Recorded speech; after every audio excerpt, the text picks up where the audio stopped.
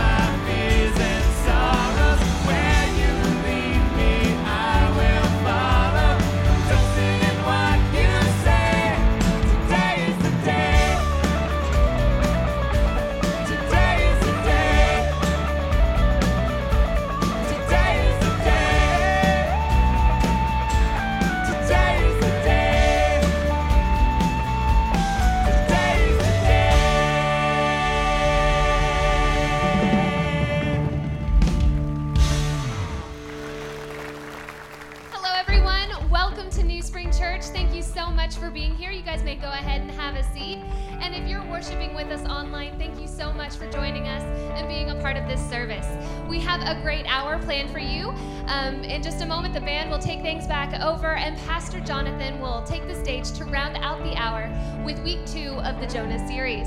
But before we get into that, if you are a first-time visitor here at New Spring, thank you so much for being here and checking us out. We are thrilled to have you, and we want to hear from you. So please fill out the Talk to Us card that you received in your worship guide. Just put down whatever information you're comfortable with sharing, and then slip it in the offering bucket as it passes by. Or as you walked in, you may have seen guest services. There's one in the front lobby, also one back by the coffee shop. You could turn it into them instead, and they'll give you a free gift as our way of saying thank you so much for being here. But again, everybody, thank you for joining us, and please direct your attention to the video screens for this short video.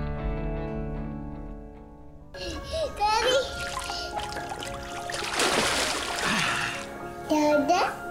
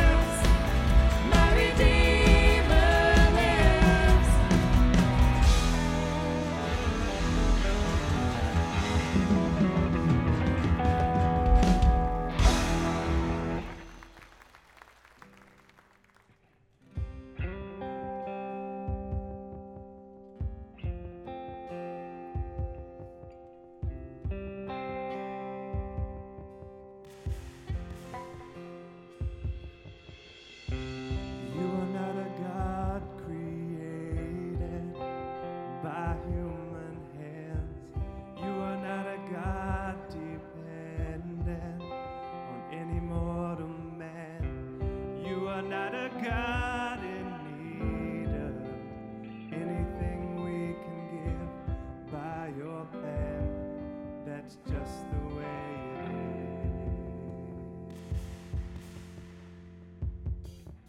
is. You are not a God created by human hands. You are not a God dependent on any mortal man. You are not a God in need of anything we can give by your pen. That's just the way it is. You are God alone from before time began. You are on your throne. You are God alone. And right now, in the good times and bad, you are on your throne. You are God alone. You're the only God whose power none can contend. You're the only God whose name and praise will never end. You're the only God who's worthy of anything we can give. You are God, that's just the way it is. You are God alone from before time began. You are on your throne. You are God alone. And right now, in the good times and bad, you are on your throne. You are God alone. Unchangeable, unshakable, unstoppable. That's what you are. Unchangeable, unshakable, unstoppable. That's what you are. You are God alone from before time began. You are on your throne. You are God alone. And right now, in the good times and bad, you are on your throne. You are God alone. Unchangeable, unshakable, unstoppable. That's what you are. Heavenly Father, God, that's who we praise this morning, God. That's who we worship, Father.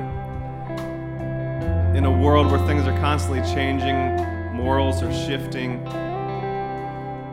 things can pull us every which way and confuse the mess out of us, God, but we know and we trust and we believe here that your word never changes. Your truth always stands the same, God. You are the same yesterday, today, and forever, Father. And that's who we hold to when we're confused and when we're lost and when things are just tricking us out in our society today, God. We can run to you. We can know that you are true, God. And we can know that regardless of what we choose to do, God, that your praise and your glory will be continued to be sung for eternity, Lord. The angels sing even when we don't, God. And so may we feel encouraged to be a part of that when we're here in this place, in this moment of worship through song, that we are singing with the angels and giving you praise, God. We thank you for that today, for the encouragement you give us through worship, through music. May you continue to bless our time as we worship and hearing your word, God. Speak through Jonathan. Bless everyone's day here and quiet our soul. In your name, amen. You guys can have a seat. Aren't you thankful for Ryan and the team leading us in worship this morning? I'm so glad to see you here. Happy Father's Day to you dads in the room. And I think I can vouch for those of us who are dads to say it's the coolest thing in the world to get to be a daddy. And it's a special time. And we hope that this is a great day for you. We're in the middle of a series called Jonah. I'm excited to come and bring a talk. I was really excited to get to be part of this because I've always loved the story of Jonah. I do recall asking a Sunday school teacher if Jonah was the first person to get a ride in a submarine. She didn't appreciate the fact that I asked that question, but I digress. So anyhow, we're thrilled to have you here. Looking forward to open up God's Word here in a few minutes and talk about what to do when we don't follow God's directions. But for now, I'm going to ask those who are prepared to take the offering. Y'all can go ahead and come on forward and do that at this time. And if you'll take a look at the screens, you can see what's going on at New Spring Church this week. The Fuse is a 4-day summer event in Kansas City for high schoolers to get away with their friends, have a week of fun, and watch their faith grow. Each day will be its own unique schedule with theme park trips to Worlds of Fun, Oceans of Fun, and Schlitterbahn Water Park. There will be live worship, nightly talks from Mark Hoover, lead pastor of New Spring Church, and small group opportunities to connect you with new friends and talk about life and faith in God. You and your friends can expect events like tribal competitions, pool parties, horseback riding, zip lines, and so much more. So get away with us July 28th through the 31st at this summer's Fuse. Save your spot now with a $75 deposit at thesummerfuse.com.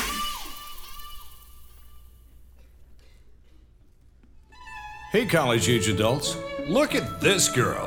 Oh, the gas light just came on. I can make it a few more miles. Look at this guy, chasing a football all by himself. Hey, Butterfingers, you know football's not a one-man game, right?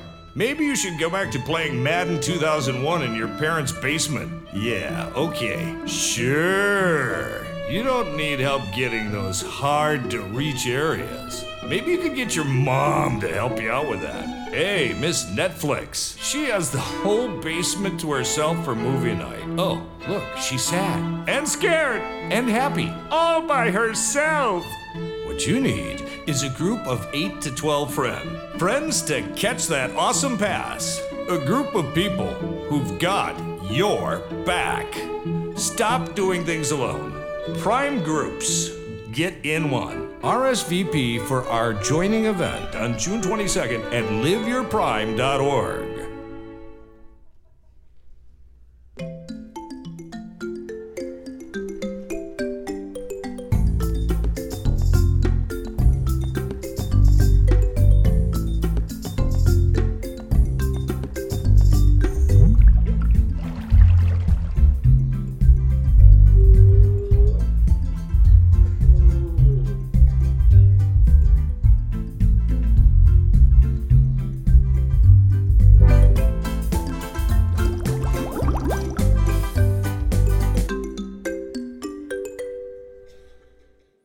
I was traveling last week, and I had some pictures on my phone of the set from this series, and I had shown somebody a picture of the set, and he said, wow, that's an incredible aquarium. How did you get all the water in there? And I said, well, it's not really an aquarium, and he said, okay, well, it's not really an aquarium, but how'd you get all the water in there? I said, well, you don't understand. I try to explain this. It's a frame. Well, how'd you get all the water in there? And I said, well, it wasn't easy. Anyhow, we're in the middle of a series called Jonah, and as I was preparing, like I said, I was traveling this week, and as I was preparing for the talk, I was on an airplane doing some, work on it, and it reminded me of a previous trip I had taken some years ago. I was working at the church that I worked at previous to here, and I was taking a trip and met a guy getting on the plane, and that conversation's always awkward. I don't know if you travel, but for one thing, after the next hour and a half, you're never going to see this person for the rest of your life. I mean, it's a really brief thing, so what do you talk about for, a short period of time, hopefully a very short period of time, And so we're having this conversation, and guys, the way we ask the question, what do you do? At least that's something we can talk about, right? So I asked him, what do you do? He said, well, I'm in real estate, and I do these kinds of deals and, industrial and business sorts of deals. He's talking to me about all that. After a while, he turns to me and he says, now, what do you do? And I'm thinking the conversation is getting ready to take a weird turn, right?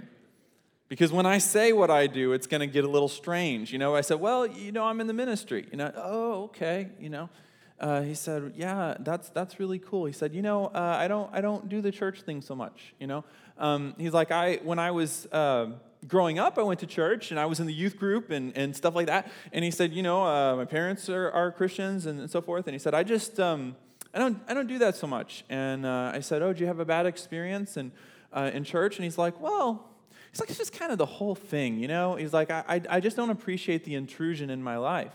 And I said, well, it does sound like you had a bad experience. He's like, yeah, he's like, I don't appreciate the intrusion. He said, whether it's God or the government, and I thought, well, nice of you to put them both in the same box there, And he's like, whether it's God or the government, he's like, I don't like people telling me you should live your life this way, you should not live your life this way.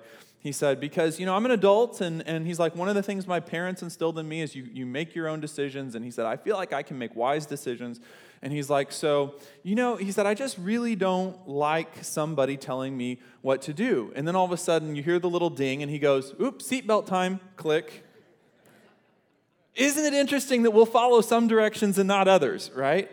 Because he's telling me now, the Bible is full of instructions, directions, do's and don'ts, I think is the way he put it. But there's a lot of information in here about what God says we should do, and a lot of information about what the Bible says we shouldn't do. And he was saying, to me that feels like an intrusion in my life. It feels like kind of strong-arming a little bit. But it wasn't too big a deal for him when the captain said, put your seatbelts on, right? And isn't it true that all of us do follow at least some directions? I don't care. You find me the most rebellious girl teenager, right, that you can find, that will not listen. Her mom can talk until she's blue in the face, and this gal will not listen to anything her mom says, but she will pay attention to a little tag about this big by this big on her favorite sweater that says, do not put this in the dryer, right? We all follow some directions. Why do we follow directions? Because we get instinctively that good directions lead to good outcomes, right? As a matter of fact, we could put it this way. The destinations that we arrive at in life are largely the result of the directions that we choose to follow. So here at New Spring, when I look at the same Bible that this gentleman was talking to me about on the airplane, when I look at the instructions that he was talking about, I think I look at them in a little bit of a different way. Because at New Spring, we believe God wants what's best for you. I believe God wants what's best for you. And so when I look at God's instructions, while I struggle with some of them, and while I don't follow all of them all the time because I'm not perfect, I see God's directions for my life because God wants the very best outcome for my life. And so that's the way that we treat the Scriptures. If you come here, you know that we don't just read this as a book of poetic text. We don't just read this as something to get together and do on the weekends. We read this book as God's instructions for the best possible outcome in our life. And that's the way that we hold this. But the question for today, and the question that kind of Jonah brings up for us, is what do you do when God gives you good instructions? They're the best instructions, hopefully for the best outcome in your life, and you don't follow those instructions. What do you do when not only did you not follow the instructions, but you went the opposite way? And just so that we can all be clear, this applies to all of us, right? None of us are in the exact same situation Jonah was in, but I'll guarantee you all of us at some point, and in fact, the Bible tells us specifically, all of us at some point have gone off and done our own thing. God has given us directions, God has given us instructions, and every single human being at some point has said to God, no, I think I'd rather go do this. So what do we do when we find ourselves in that position? And that's where we're going today. So let's kind of recap a little bit what we talked about last week. We're talking about a man named Jonah, a prophet of God, a preacher, right? We read his story in a little tiny book, a little minor prophet in the Old Testament. And Jonah is given some directions by God. He's given some instructions, and we see that in Jonah 1, chapter 1 and verse 2. God says to Jonah, get up and go to the great city of Nineveh. Now, it doesn't mean great like the wonderful city of Nineveh. It means huge. Announce my judgment against it because I have seen how wicked its people are. Now, when God says the people were wicked, I did some research this week on Nineveh. You heard Dad talk last week about the people of Nineveh. The things that they did to their enemies, the things that they did to their prisoners were so terrible. They're not really mentionable in this context. They probably don't even belong in print. They're really, really nasty things these people did. And so these people were not only evil. There were a lot of evil people in this time period, but they were not only evil, they were mean to boot, right? So God is telling Jonah, I want you to go to this intensely mean people, right? The people that are known for all of their terrible torture tactics. And I want you to go stir the pot by telling them that what they're doing is bad in my sight. And I want them to turn around or I'm going to bring judgment on them. Now, Jonah is not a warrior. He's a preacher. Something I can personally identify with, right? I don't break up a lot of bar fights, right? I don't know if you can tell this by looking at me, but I cannot take care of myself, right? I'm just not built for that, right? And my hunch is Jonah could probably relate to that. God is sending Jonah right into the middle of what could be a very contentious situation, right? And he just he doesn't want to do it, right? He's afraid. And so he decides, okay, what are my options? I mean, God has told me to do this, but I don't want to do this because, I could really get hurt. And so basically he decides his options are either to do what God's asked him to do or try to get away from God. Now, by the way, just as a side point, isn't it interesting that when we find ourselves in a situation where we don't want to do what God asks us to do, our common sense seems to just go out the window? Have you noticed that? I mean, here we've got Jonah. He's a preacher. He's a prophet. He ought to understand that you're not going to get away from God, And yet his thought is, well, if I hop on a boat, maybe I can get far enough that, God will forget about me. Let's check this out. Jonah 1:3. Jonah got up and went in the opposite direction to get away from the Lord. He went down to the port of Joppa where he found a ship leaving for Tarshish, which is in the opposite direction of Nineveh. He bought a ticket and went on board, check out this phrase, hoping to escape from the Lord by sailing to Tarshish. Now that was crazy, but in his heart, the thought was, well, I'm scared, so I'm just going to run as fast and as far as I can. Some of us have experienced that in the Christian life. Sometimes God asks us to do something that's intimidating or something that would shake up our life quite a bit. Maybe you became a God follower and you read some of the things that God said about this is the way that a God follower lives their life, and you look at that and you go, that would shake up my life pretty good. That's Jonah, man. He's saying, I just don't think I can do that, and he runs as far and as fast as he can. But God knows where he is. The Bible says, and we talked about this last week, God sent a big storm. I don't know if you've ever been on a boat in the middle of a big storm, but it's not a fun place to be. God sends a big storm. The sailors get really upset. They try to figure out what's going on. God gives them a way to determine that Jonah is the problem. Jonah even admits he's the problem. He says that he's running away from the true God.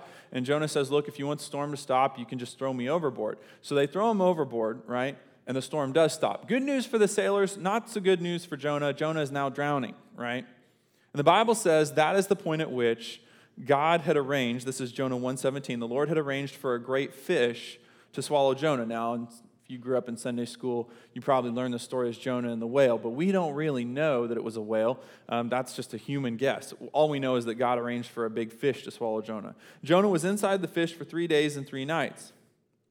So here's the deal. We were talking about this a minute ago. We said God gives directions. Why? Because God wants the best for us. So this book is full of God's directions for us, right? Now, what we can also agree on, I think, is that all of us as human beings, we have the capacity to follow or not follow God's directions, just like Jonah decided he didn't want to follow God's directions, he wanted to go do something else. But can we not also agree, and some of us could personally attest to the fact, that when we do not follow God's directions and when we run the opposite way, God knows where we are and he has the resources to get our attention, right? God knows where we went, and he has the resources to get our attention, right? I have 2 little girls at home, right? That's why Father's Day is very special for me.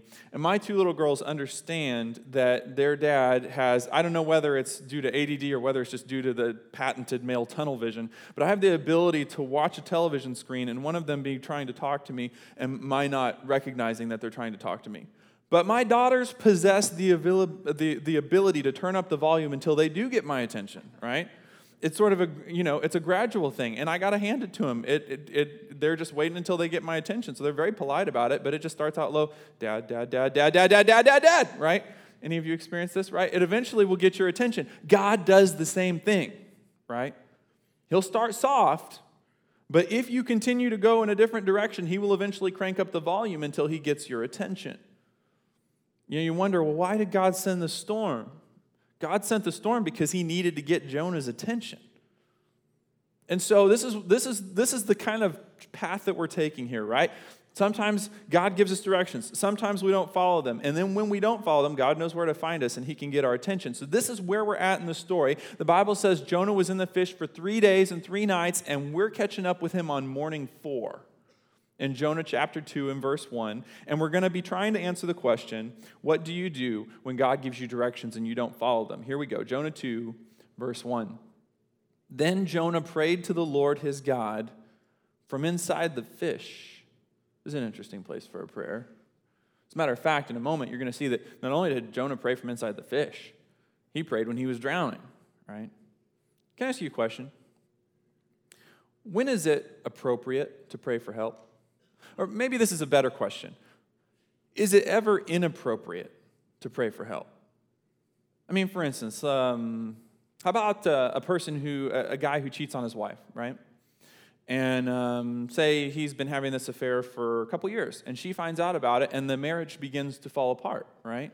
Is it appropriate for him to pray to God for help when that happens? How about a criminal who commits a terrible crime and goes to prison and realizes what he's done and calls out to God for help? Is that okay? Is it appropriate?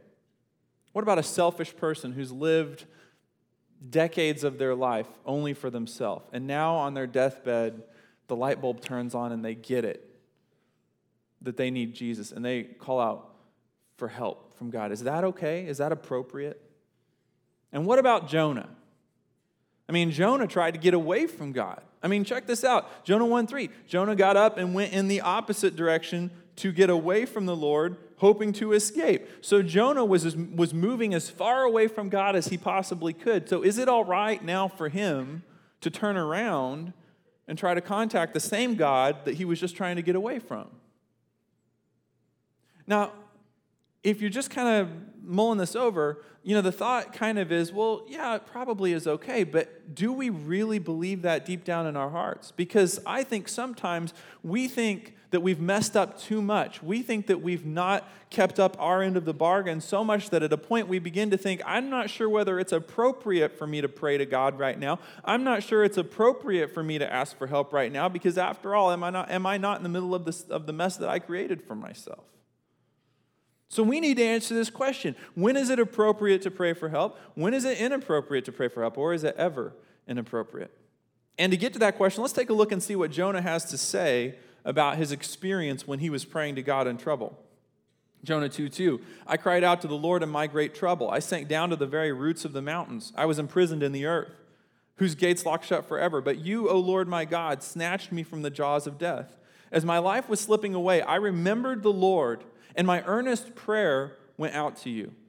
Those who worship false gods turn their backs on all God's mercies. But I will offer sacrifices to you with songs of praise, and I will fulfill all my vows. My salvation comes from the Lord alone. So we do know this, as we're taking a look at Jonah's prayer. We know he prayed to God when he was in big trouble. I mean, Jonah said it right out, right? Jonah 2:2, I cried out to the Lord in my great trouble. He said, I was in big trouble, and God answered me. Now, this is interesting. I'll have somebody come talk to me sometime and say, I've got this rebellious kid, and he could care less about God, doesn't want to come to church, doesn't want to do anything, but now he's in trouble, he's gotten himself into a little bit of trouble. Now he says he wants to go to church. Now he says he wants to, he wants to make things right. He wants to get with God, but he's only doing that because he's in trouble. Yeah. Sure.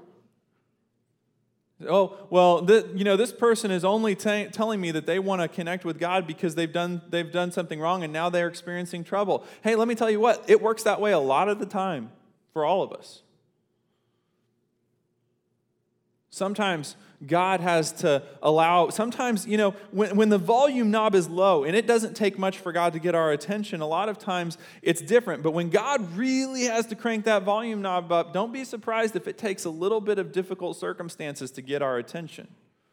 Now, don't hear me say that every bad thing you go through in your life is the result of God trying to get your attention. Most of the bad things we go through in life are because we live in a broken world. But what I am saying is that God can use bad things to get your attention if necessary. Nobody likes being in a storm. I cannot imagine anybody wanting to be swallowed by a fish, but I guarantee you it did get Jonah's attention. Jonah 2:7. Jonah said, as my life was slipping away, I love this, I remembered the Lord. I remembered. Why is it so important that he said he remembered the Lord? This is big. You got to get this. The farther we move away from God, the easier it is to forget him. I don't know why this is on my mind. I've used this as an illustration in all the services, but I've talked to guys before whose marriage was falling apart because they had some sort of internet addiction. And they would tell me, Jonathan, when I first got into this, when I was first involved with this, right, it didn't seem like something I could live with. I was constantly wrestling with it. I was constantly upset about it. I was constantly praying to God because I felt so bad about it, and my conscience just really felt terrible. But Jonathan, now that this has happened for a while, honestly, it doesn't feel like it's that bad. And so I'm thinking maybe it wasn't as bad as I originally thought. No, it's not that it's gotten any better. What's happened is this person has gotten so far away from God's directions, they're beginning to forget God. And so Jonah basically saying, God gave me some directions. I chose not to follow them. And I got farther away from God. I was beginning to forget him. And then God cranked up the volume knob and got my attention. And then I remembered. Why is God so desperate to get our attention in moments when we're not following him? Because he wants us to remember him. He wants us to remember where we've come from. So Jonah said, my life was slipping away and I remembered the Lord. And that is the pivotal moment. It's the pivotal moment in the book of Jonah, and it's the pivotal moment in your life. What will you do when God gets your attention and when you remember God? Take a break for a second and ask this question. If you were to say, Jonathan, what do you think is the hardest part of your Christian life? If you had to just, distill it down to one thing. There are a lot of difficult parts, but I would tell you that I think the biggest one is not taking an all-powerful, all-knowing, infinite God, the creator of the universe, the author of DNA, all the, who is so big and so amazing that I can't even begin to understand the smallest part of who he is. Not taking an infinite God and putting him, trapping him, constraining him to the box of my own human experience. See, the older I get, the more I begin to think that I understand the way the world works.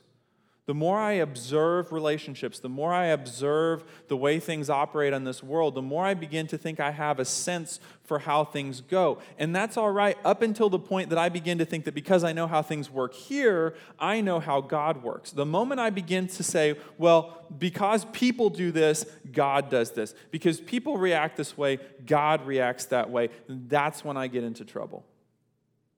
There's an interesting bit of research done by a psychologist that I have a lot of respect for. I do a lot of work with couples, and so this guy he's a researcher about what couples survive and what couples don't survive, and he's done some incredible research over the past 3 decades. And he's found a few things in his research that he says are pivotal and really can make the difference regarding whether a couple stays together. And one of those is something he calls turning toward or turning away. Right? And basically, he says it works like this. In critical moments in the relationship, mostly during conflict, but for right now, we're just going to leave it as during critical moments in the relationship, one person is making an attempt to connect with the other person. And if you're married, you know what this is like. Maybe you're in conflict, but somebody reaches out an olive branch. Somebody says something, humorous, or makes an attempt to find a way to just bridge the gap that the conflict has created and try to bring that sense of connection back. And what this researcher said is in that moment, the other person has a choice to make, whether to turn toward that attempt for connection or to turn away from it. And here's what's really interesting. Human nature is that if somebody's trying to connect with me and I turn my back on them, human nature is for them to turn their back on me. That's the way it works. It's a cycle. So many of us have gotten really used to that, and we've lived long enough to see it play out. We've had our moments where somebody was trying to connect with us, but it wasn't going well, the relationship wasn't going well, the conversation wasn't going well, whatever. And so in the middle of them trying to relate to us, we turned around. We turned away from their attempt to connect with us. And then at some point, we got it straight in our head and said, wait a minute, I need to turn back around. I need to try to connect with this person. And then when we did that, we turned around and saw their back because they turned their back because we turned our back. And here's what I think, and I could be wrong about this, but I don't think so. I think that because we experience this in our life, some of us over and over and over again, we come to believe that when we do good, we're lovable. When I'm responding to that attempt for connection, as long as I'm open and I'm doing the right thing, I'm lovable. But when I do bad, I'm unlovable. And sometimes, in human relationships, that's the message that gets sent. Here's the problem. That is, if we believe that that's the way God works, that when we do good, it is possible for God to love us. When we do bad, it is impossible for God to love us. That is taking the infinite God and putting him within the box of our human experience. And what happens when we get that, when we splay those things out, is we come to a point where all of a sudden we think we can't connect with God. This is what really just, it can sink what could be a tremendous relationship with God. We get to a point where we don't even want to pray, because it's not because we don't know how to pray, and it's not because we don't have something that we need to communicate with God about, and it's not because it's awkward to us. What is awkward is we are afraid that if we were to pray, if we were to turn around, God would have his back turned to us, and we feel like it would never get through, because after all, isn't this something that I've done to myself when I turned away from God's desire to connect with me? But Jonah can experientially, please get this, Jonah can experientially say, I want to tell you something. God was trying to make an attempt to connect with me. My whole life, God was attempting to connect with me over and over and over again, and I did something stupid. I turned my back on God when he was still trying to attempt to connect with me. But there came a moment when God got my attention. He knew where I was, and he had the resources to get my attention. He turned the volume knob up, and eventually I got the idea that it would probably be a good idea to turn around. And when I turned around, I figured out that God never turned his back on me. As a matter of fact, I turned back around smack dab into God's continued attempt to connect with me, because he never stopped. He never stopped.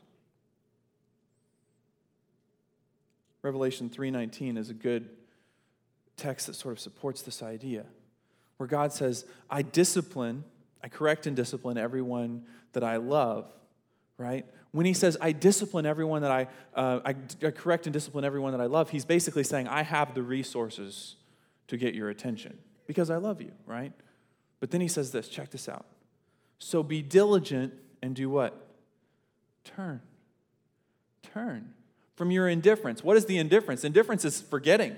When we go off the path and we begin to forget God, and God says, I need you to remember and turn. Notice God does not say be perfect. Notice God does not say earn my turning back around. I've turned my back because you turn yours, so you need to earn whatever it takes for me to turn back around. No, God's saying, I never turned my back on you. You just need to remember me and turn. That's all I'm asking for. Then in verse 20, this is the verse right after what we just read. God says, look, I stand at the door and knock. If you hear my voice and open the door, I will come in and we will share a meal together as friends. Well, this is one of many places where the English language doesn't give us as much color as the Greek language, and I'm no language scholar, but the Greek language has a lot more verb tenses than the English language does. And so when the Bible says, God says, behold, I stand at the door and knock, or look, I stand at the door and knock, if I were to come to your house and want to make contact with you, I would come up to your door and I would knock, and then I would step back and I would wait for you to open the door. If you didn't open the door after a while, I'm just going to go, well, they must not be home, and I'm going to leave, right? When God says, behold, I stand at the door and knock, basically he's saying, I come to your door and I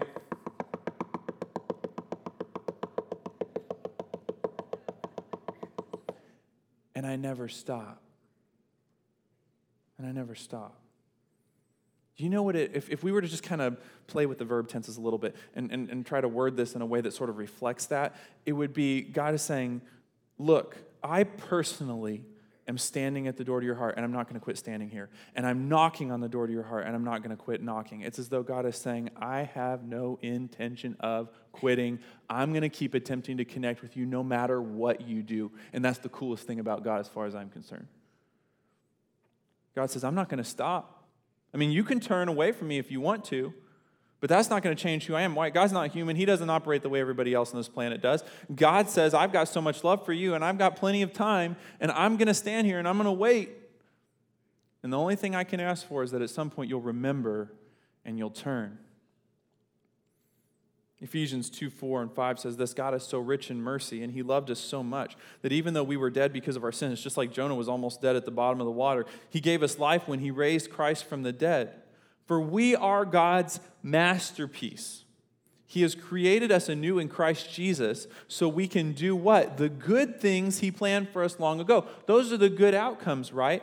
So from the beginning of your life, God had a plan for you. He wanted you to be able to accomplish good things, and He has a purpose for your life. And there is potential in every single life in this room. There is potential that only God knows. Nobody knows what you're capable of except God. You don't even know what you're capable of. God installed you from the moment of the beginning of your life with hidden potential, and only God knows how much that is. The question is, how long will God's plan stay on hold? That is why God continues to knock on the door, because God knows what you're capable of, and He wants you to accomplish big things. And God is basically saying, I'm ready to move this train down the road. I'm just wondering when you're going to be ready. He called Jonah because He wanted Jonah to accomplish something big. And as long as Jonah was running away from God, those plans were on hold. And God was saying, look, it's going to take a little work to get you back here, but I really do want to get this whole thing started. And that's the way He is with our lives as well. But as we wrap up our talk this morning, in the interest of full disclosure, there are a couple things that I do need to say. I want to make sure that we're balanced here. Because I know when I talk about, God just wants you to remember Him and turn, it can sound like I'm saying there's nothing to it, but there is something to it. And one of the reasons why we can tend to be skeptical about this is because there is a little bit involved with turning around. First of all, it involves being willing to change your mind, right? There's a word that you'll find all throughout the Bible. You see it first in 1 Kings, it goes all the way through Revelation, and the word is repent, right? When I was in Sunday school as a kid, that word used to really scare me because it sounded to me, when God says to us, repent, it sounds to me like God is saying, find a way to be perfect, fix everything that's wrong with you, all the things that you do wrong, find a way to not do any of those things wrong anymore. And I knew that no matter, I know me as a person, I know I'll always struggle to follow what God tells me to do. So it's a real challenge. But this may be comforting to you, as it certainly is for me, that in the New Testament, generally speaking, when you see the word repent, it means to change your attitude, to change your mind, to reorient your thinking, to choose to turn around the orientation with which you make decisions. So you have to understand, Jonah could not, and this is what's so huge, Jonah could not have a mindset of running away from God and still turn around. It doesn't work that way. Jonah had to be willing to change his mind of what his ultimate goal was. And let me put it this way. You can turn and still be struggling. You just can't turn and still be stubborn, right? There has to be a willingness inside that says, God, I'm willing to let you take control. I'm willing to turn over the wheel to you. I'm willing to surrender to what it is that you want for my life. I may struggle. I may not always do the right thing. I may not always be in the right place at the right time. I may really have some difficulties in my life, but I'm not going to be stubborn. I'm not going to keep running away from you. It does involve changing your mind. And we could spend a lot of time on that, but I want to cover something else quickly before we finish. When you turn, the other thing is, generally speaking, it involves making up lost ground, right? Now think about this. Jonah is in the belly of a big fish for 3 days and 3 nights. Why 3 days and why 3 nights? I mean, 30 minutes inside a fish would be enough to convince me. Why does he have to be in that long, right? Well, because he'd been away from God for 3 days and 3 nights. He'd covered that much territory going away from God. Now he's got to cover that much territory coming back to where he was when God called him. In my work with couples, some things have a pattern to them. Some things are kind of consistent. I mean, couples are unique. They're different. They present different situations and different issues. But some things tend to be very similar. And one thing that I've experienced several times, several isn't even enough. I've experienced this many times. I'll get a call from a husband, and he'll say, Jonathan, I hate to admit this, but I've been having an affair. It's been going on for some time. Now my wife found out about it, and my whole world is imploding. Everything is falling apart, and I really need you to help us. I need you to help me. It's about 2:30 right now. Can we get in to see maybe 2:45? I'm trying everything, Jonathan. You don't understand. I'm trying everything. I've apologized. I've changed my Facebook. I've thrown away my phone. I've done this and I've done that. And he's giving me this whole long list of things that he's done. He's like, but nothing I do right now is good enough for her. She won't even talk to me, Jonathan. If we could just get in to see you, you could help us get it fixed. And what he's hoping is that I can fix it today. And I can't. He can't. Nobody can, right? Because the farther you cover territory away from God's directions, the longer it's going to take to get back to where you were when God gave you those instructions in the first place.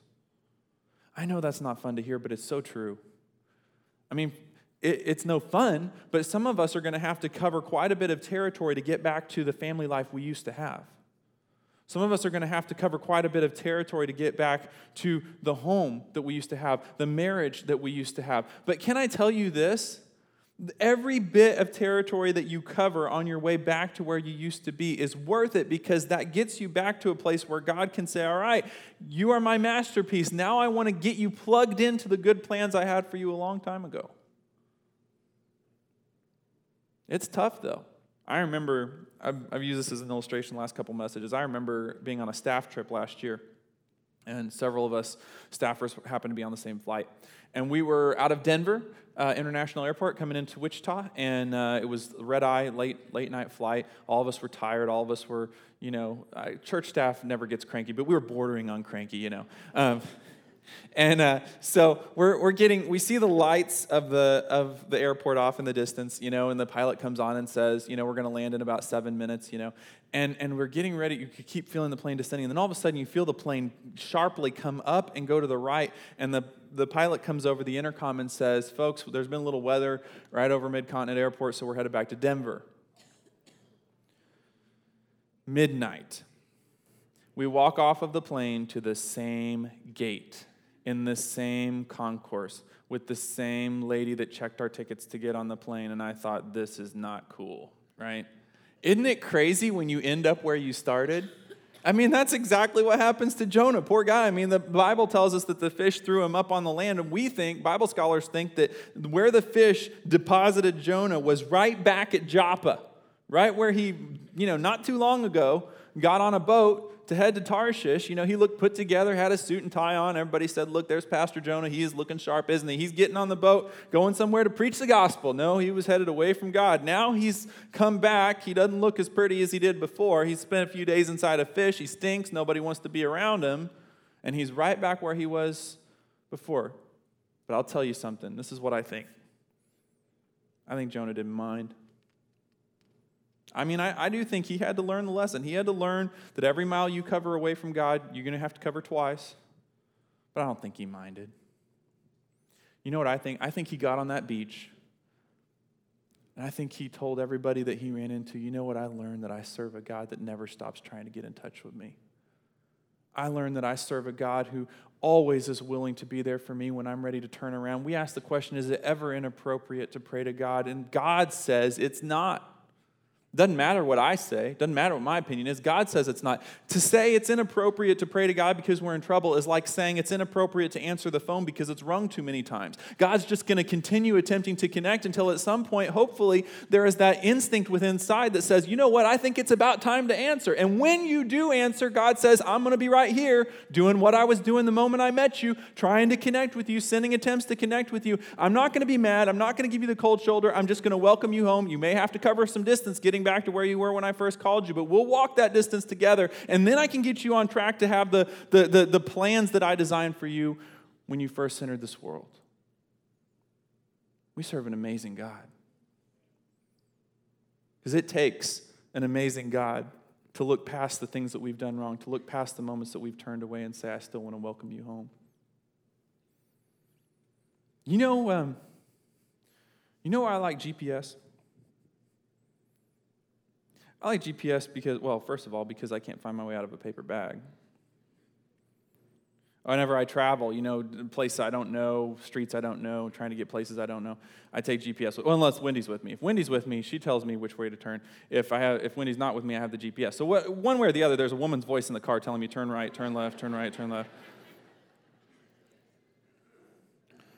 Sometimes it's both, and then there's a third woman in the car, and then we're really struggling, But regardless, and I know probably some of y'all, you don't like it when the GPS is rerouting, because people tell me, I don't like it when it says rerouting, such a pain.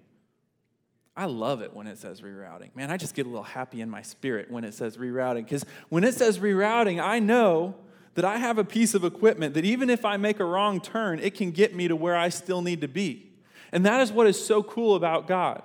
Because even when we make a wrong turn, God can still calculate a trajectory. He can calculate a path to get us on track. Hey, you know what? Jonah and the great fish is not a cool story because a fish swallowed Jonah. I mean, that's cool. But what's cool about it is that God can use anything, including a major fish, to find a way to create a trajectory to get a person back on track to what He intended for them in the first place.